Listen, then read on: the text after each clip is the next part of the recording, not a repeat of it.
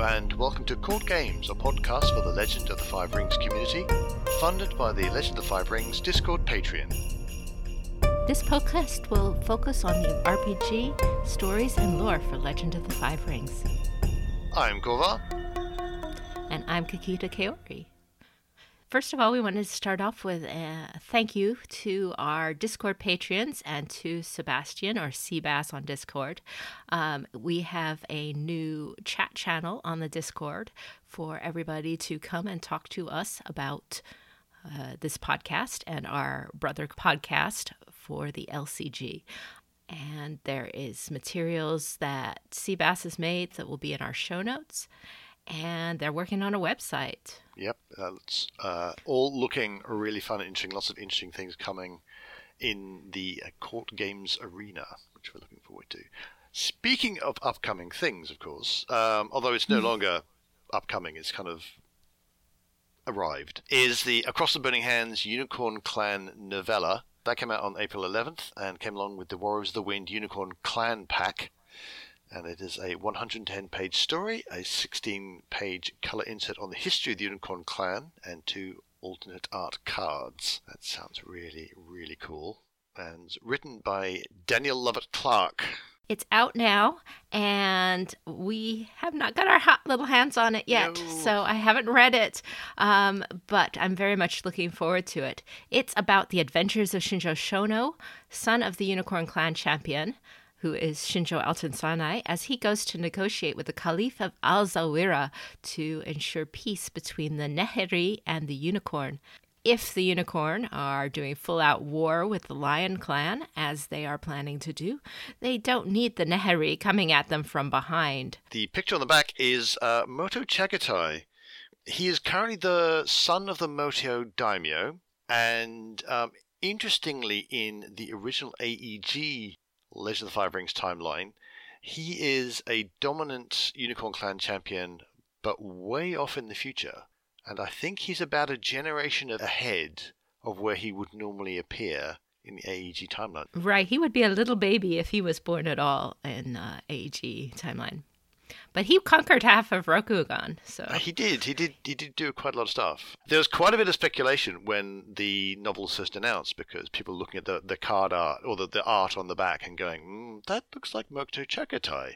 But isn't that a bit early? And some people saying, yes, it's him, and some people saying, it can't be, must be his dad. But it does look an awful lot like all the renditions we've seen of him before. And so now we know it's Moto Chagatai. If you are interested, but you are not willing to immediately spend money on the book right away, or if it's not yet available where you are, then the first chapter is available online. I think it's the first chapter. It's either the first chapter or it's like the 0th chapter. It comes right before it. Right. But it's Rule from Horseback, also by Daniel Lovett Clark. And basically we have a dissatisfied magistrate in charge of the Unicorn outpost city Kranbaluk. She is intercepting a Gaijin spy, that is one Moto Rurame. That's the magistrate, not the spy. I can't remember, I forgot the spy's name. She is worried that the Gaijin are attempting to intercept and assassinate Shinjo Shono, who's in the area.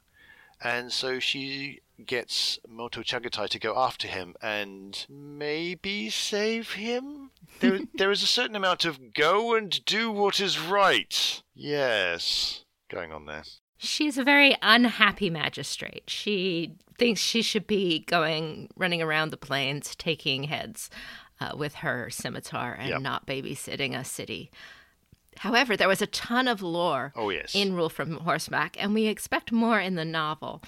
First of all, we're not going to go into all the lore from Rule from Horseback because we have a special guest coming on our next podcast, hopefully.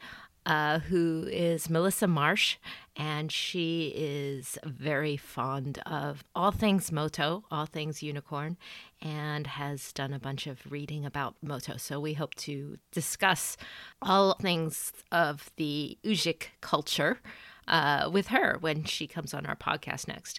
However, we do have some things that are more base Rokugan. In particular, we have this city called the City of Kranbaluk.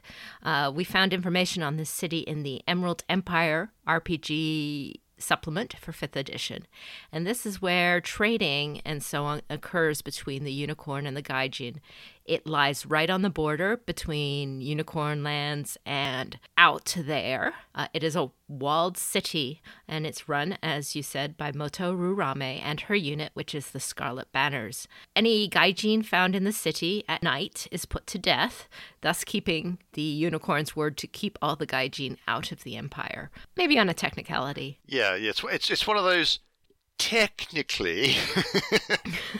There's just no Gaijin in the Empire at night. Yeah. It's built by Motokoro Khan on the order of Shinjo long ago, after the Unicorn returned to the Empire. And we also know that the streets must be pretty wide, because this magistrate never at any point gets off her horse. And she's chasing this guy through the markets and through stalls and just about everywhere. So, yeah, she's clearly nailed to her horse. And the city is clearly built exactly around this, which I suppose makes sense. But it is kind of an interesting image. We also found another few things, like we get the unit of measurement, which may have been mentioned before, I'm not sure. But li is about half a kilometer, about a third of a mile. Seems to be based off a Chinese measurement.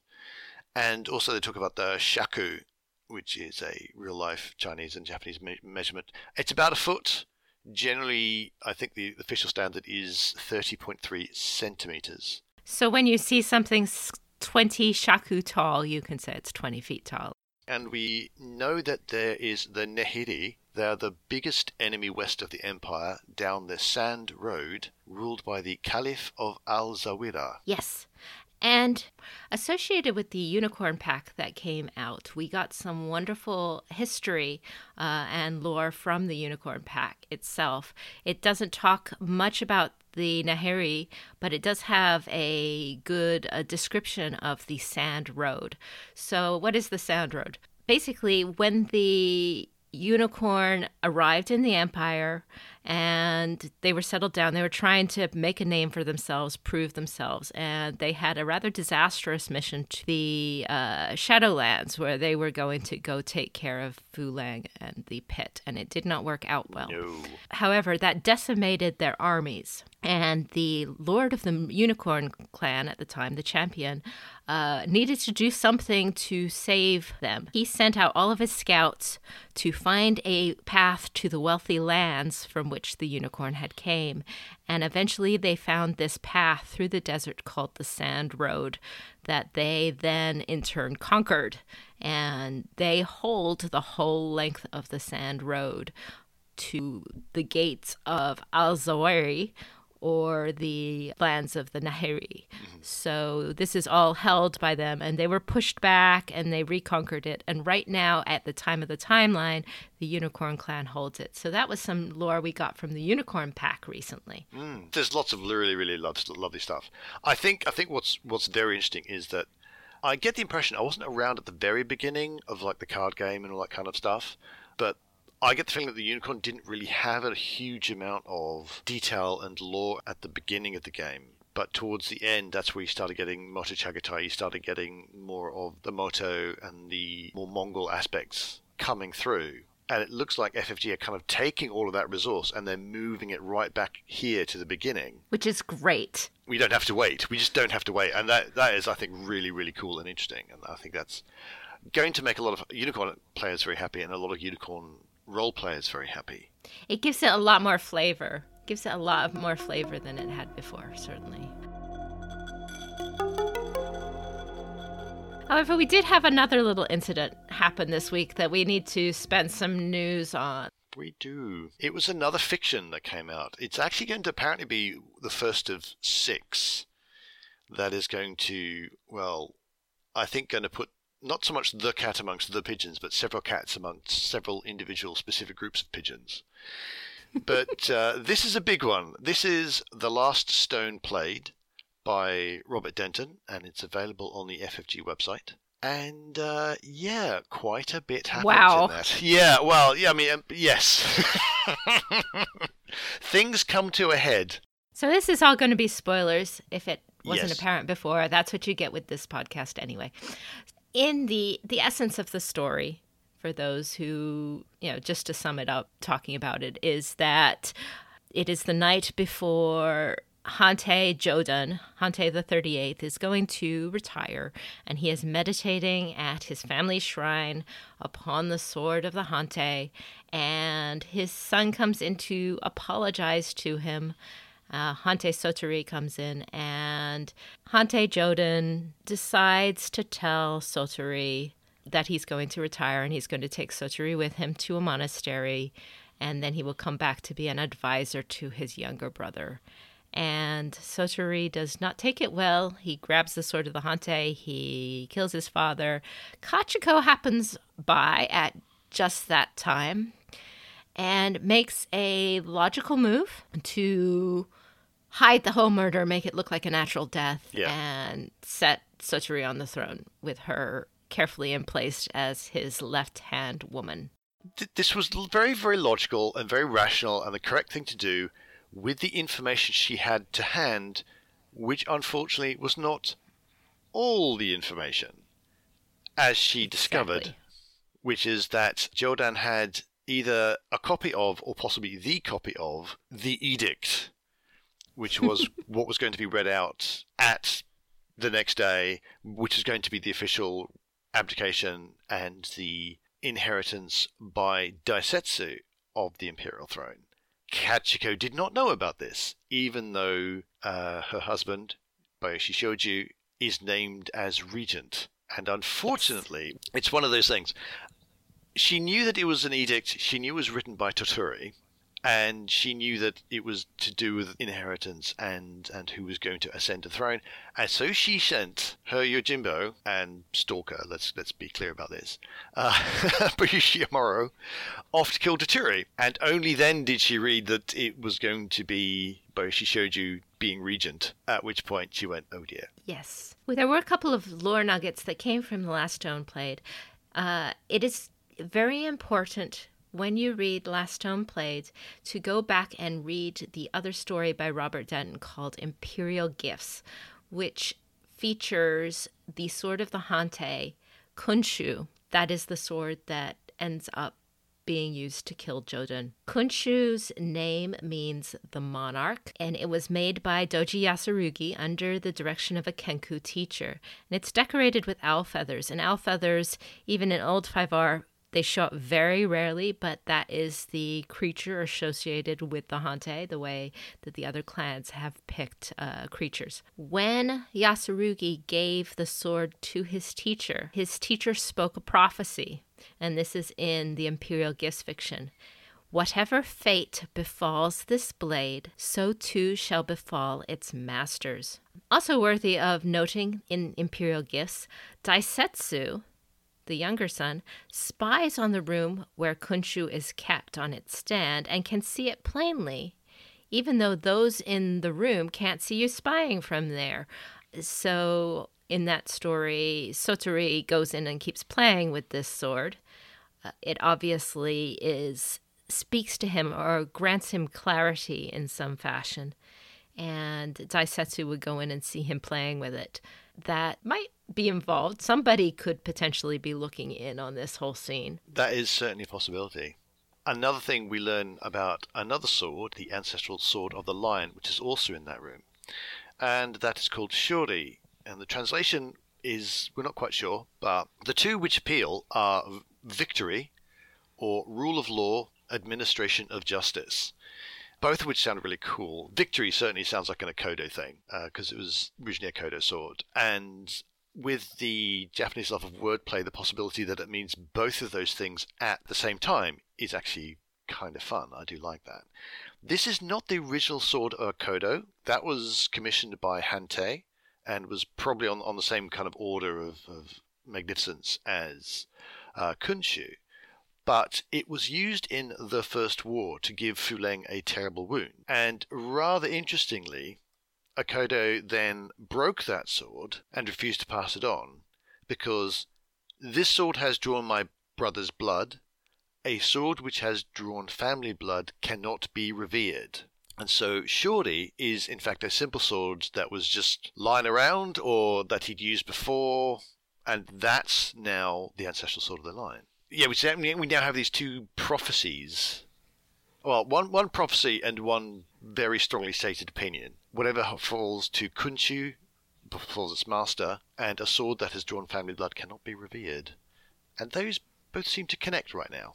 They certainly have been juxtaposed in the story. Now, in the story, the Emperor is trying to use Shuri as an explanation to Sotori of the power of the Empire and the power of the Emperor, because Shuri, even though it's not a flashy sword, it's not a magic sword, it's not even awakened, is also given to the Lion Clan by the Emperor when the Emperor wants to cause the Lion Clan to declare full-out warfare on behalf of the Empire on any of his enemies. And that is more destruction than Rokugan sees, because lion normally fight with one arm tied behind their back. Yeah, it's all, in quotes, skirmishes and border clashes and all that. They have not actually undergone total war against anyone in the Empire, supposedly, anyway. I'm sure some of the other clans might disagree, but apparently they haven't.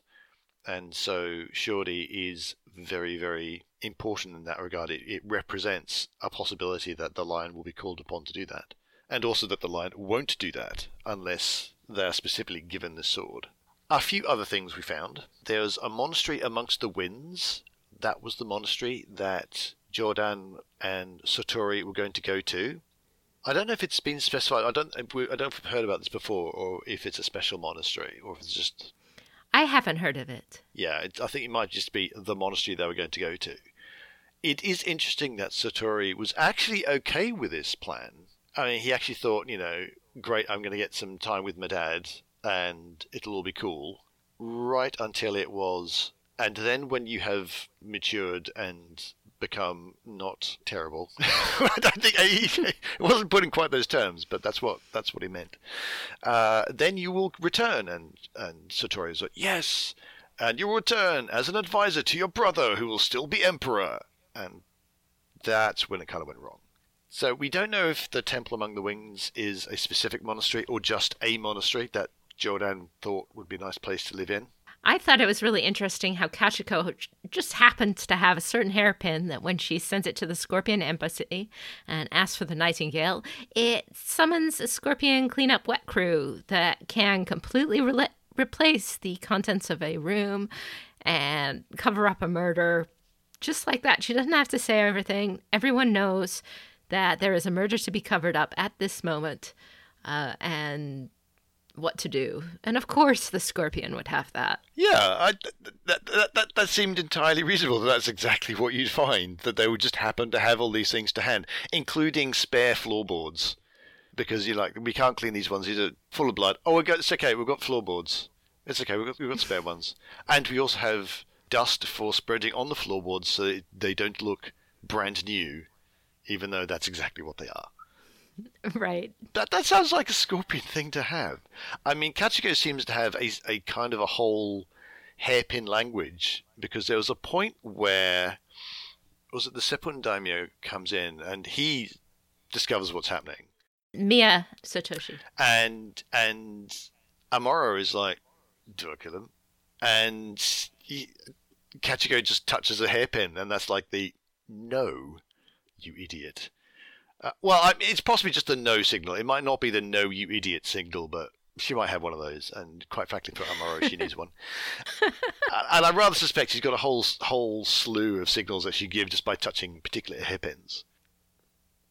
It's very... You talk about cadence. It shows up in the RPG. And cadence in... or the language of the fan, or all of these are actually pretty easy to do as long as everybody is in on the code. Yep. So if you have, you say, okay, I'm going to do this, that means this, I'm going to do that, this means that. Yeah. Kachiko has done this all the way along from very early on in the first story. We see little bits of this. She has a scene in a previous story where she's touching a flower, and that brings in a guy to say that it's time to interrupt this meeting and get this person out of her hair. She's got millions of these little signals, and all of her servants are attuned to them. It's a very, very Scorpion thing to have, and turned out to be quite useful. Although, maybe had she had the full information, then possibly she would have done something different.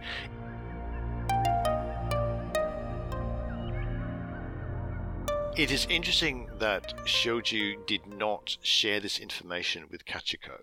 And does that mean that he doesn't trust her? Does it mean he doesn't trust her to be loyal? Does it mean he doesn't trust her to be competent? Or is it just simple compartmentalization? He just thought, I shall compartmentalize because there is no particular reason for her to know.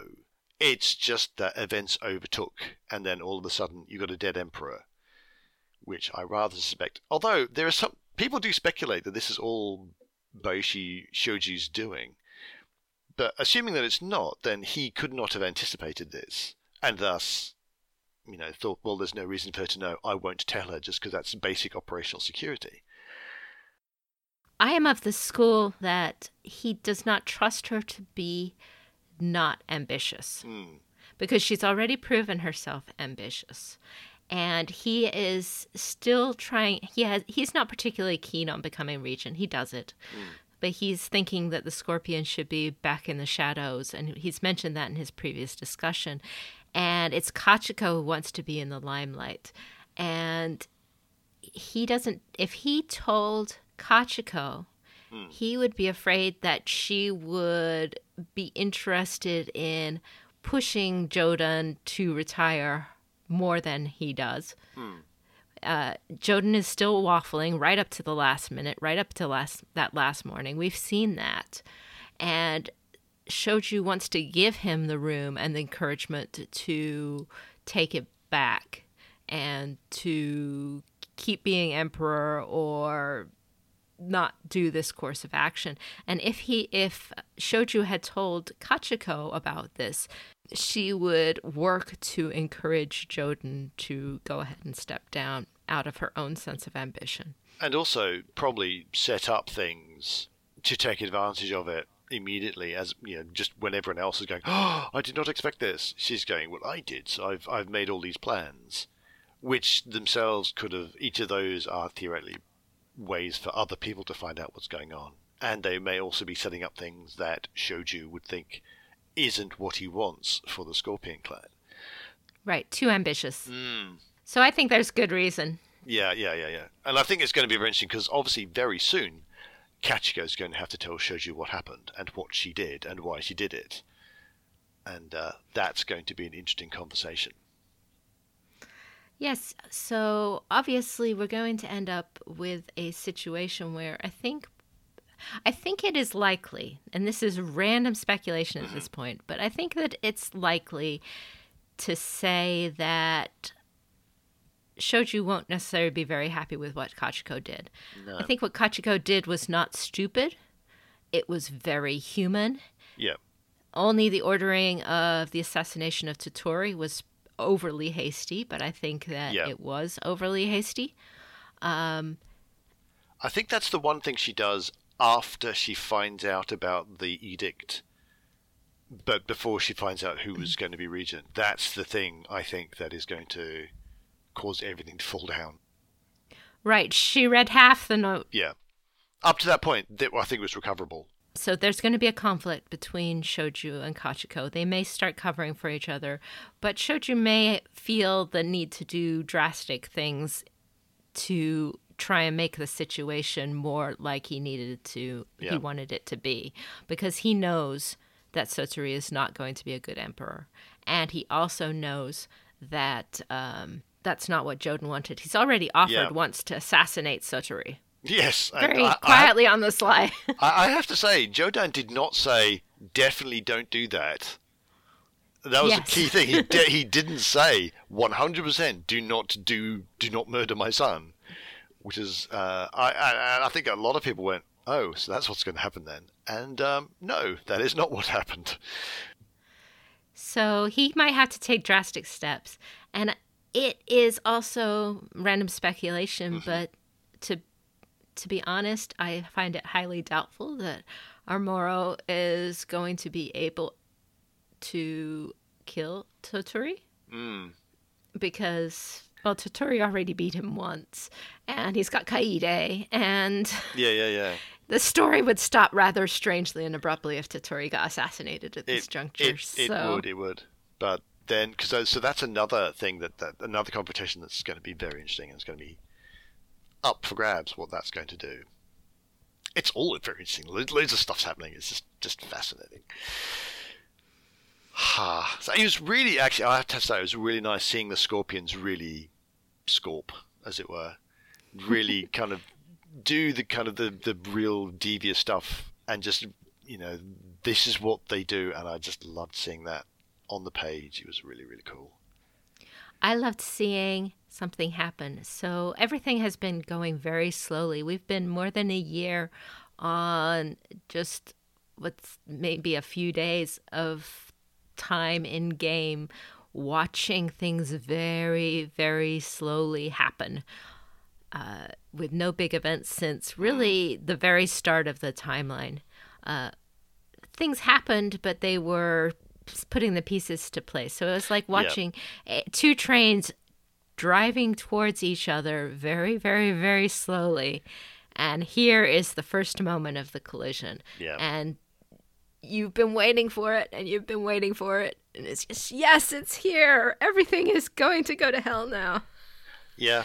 It's going to be a fun ride from here. It is very interesting that we are now not going to be following the AEG plotline as closely as some people were worried about. We can still call this a Scorpion Clan coup, maybe, but it's a very different one. Through a mirror darkly.